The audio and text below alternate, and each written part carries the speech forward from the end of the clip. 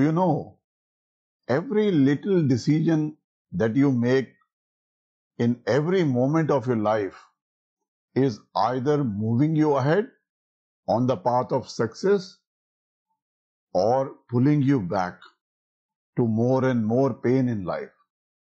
Even the decisions that you have not taken are also affecting the direction of your life. Your judgments of rights and wrong, good or bad, determine if you will struggle or succeed in life. It all begins in the mind. The opposite of success is not failure, but pain. So whether you define success as the achievement of external goal or an achievement of internal peace and bliss, both require a mindset which is conducive and helpful in their attainment. Nowadays, everywhere you can find almost everyone preaching to change your mind and change your life. Some gurus may advise you 10 ways to change your mind. Some others advise 3 steps to change your mind. And some may even say, just this one thing will change your life. But let us be very clear on 2 things, rather 3 things. First, there are no quick fixes in the universe. Everything has a process. A child has to first learn to sit up, and only then he can slowly try to walk. Secondly, you cannot give up in life. If the child gives up after trying to walk 2-3 times, he will never ever be able to walk in throughout his life. He has to continue trying till he is able to walk. So you cannot afford to give up. Thirdly, you cannot change your mind with the same mindset and thought process which has brought you to the current situation in life. There is a process by which mind has to be gradually conditioned for success. It is because there are much deeper forces at work within the layers of the mind. Remember, the one and only reason a baby is finally able to walk is because he doesn't give up. Same is the case with achieving success and abundance in life. Most people fail because they give up or they keep looking for quick fixes their whole life. The attitude of searching for quick fixes or for finding a way to succeed without having to put in any effort or without having to move out of one's comfort zones can never lead you to sustainable success. It goes against the unchangeable law of karma. There are no free lunch in this universe. So, if you are really serious in changing your mindset, you have to learn the process. And the first step is to know how our mind actually works, how it actually functions. Without this deeper knowledge, there can be no worthwhile change in our mindset to achieve huge success in life. So, pay very close attention to every word that is said here and follow this entire series of videos starting from this one. This video is not for those who want a quick fix, shortcut to success in life, which doesn't really happen. We shall be going really deep into the working of the mind in this video and during the entire series. So stay on. Since we will be having a series of videos to cover all aspects of this important topic. So if you have not subscribed till now, I suggest you subscribe, click on the bell icon of this video so that you do not miss the forthcoming videos on this topic. So before we start, let us pray to Lord Ganesha. Om Shri Ganeshaya Namaha. I call upon the lineage of my gurus to bless me. My heartfelt gratitude for my Guru, for choosing me as a medium for expressing himself. Om Ram Shri Nityanandaye Namaha. Om Ram Shri Shaligram Sharmaye Namaha. Om Ram Shri Kanaiyalal Sharmaye Namaha. Om Shri Guruve Namaha. So a study of mind is basically a study of mind's relationship to the things around it. Do you know how we experience the world? Our experience of the world is based on certain processes taking place in the mind. We have sensations, perceptions, and cognitions, which are known as direct knowledge or pratyaksha. Through these sensations, perceptions, and cognitions, we create an internal value system. We judge and value things. So through our 5 senses of knowledge, or we call them jnanendriyas, our mind receives all the information concerning the world. So in absence of these 5 senses, we will not be able to know if there is a world at all.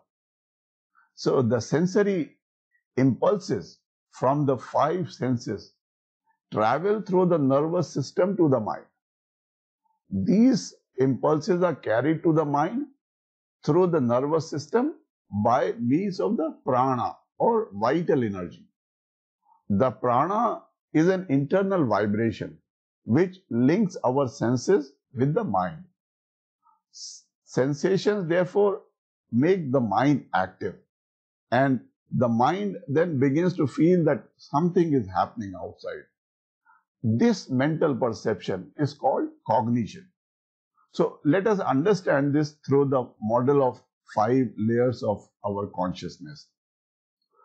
The sense organs are part of our Annamaya Kosh or the Sthul Sharira or the physical body as we know. So these sense organs, they sense external objects and then convey the sensations to the next layer of our consciousness, that is the Pranamaya Kosh or the prana or the energy body. The prana then links the senses with the mind and carries the sensations to the mind. Prana can be thought of as an electric current.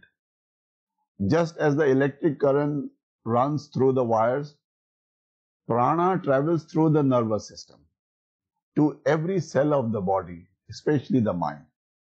So the mind is the Manomaya Kosh or the mental sheath of our consciousness. The mind receives the sensations but does not have the ability on its own to make any sense out of those sensations. So these sensations are evaluated by our intellect.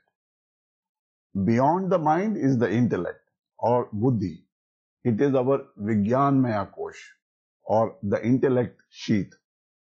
It judges whether a thing is good or bad, necessary or unnecessary, it is moral or immoral, it is right or wrong, etc. So mind is controlled by the intellect or buddhi we call. So the intellect decides the nature of the action that is to be taken in respect of the sensations received by the mind. So the intellect is associated with 2 principles. One is the ahankara or the ego, and the other is the intuition. The intellect and ego cannot be separated. Now, there is also a 4th element. It is called chitta, or if we want to translate in the English language, we can call it as our subconscious. So our subconscious is a storehouse of memories. Those memories could be our childhood memories, our past life memories. the manas or the mind along with intellect, ego and chitta, they form the internal psyche, or we call it as the antakarana. The system of yoga makes a close study of this inner structure of man and envisages it in relation to the universe. So when our understanding extends beyond the intellect and ego, we realize that there is only one reality. The object and the subject becomes a unitary existence. This realization is not possible through the senses or the mind or the intellect, but it is beyond them. There is ultimately only being, that is consciousness, all around. The individual is not separate from the cosmos.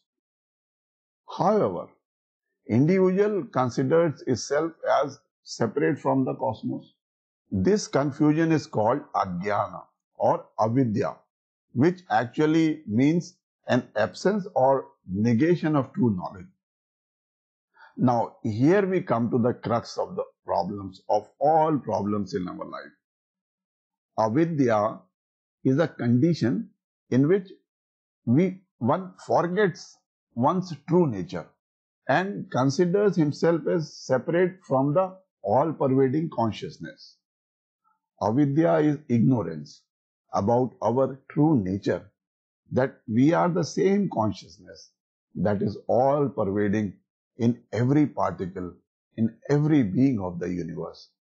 The more ignorant we are about our true nature, the more separate we feel from everything else in this universe.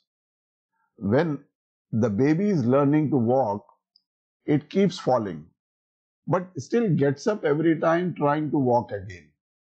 The baby never gives up because there is some unseen driving force within it. The baby is more connected with the universal consciousness, which provides it a feeling of support. The baby knows that if he falls, his mom and dad will immediately rush to support him, to stand him up again. But as we grow older, we are sucked more and more into our ego consciousness. The more the ego consciousness, the more separated we shall feel inside of us.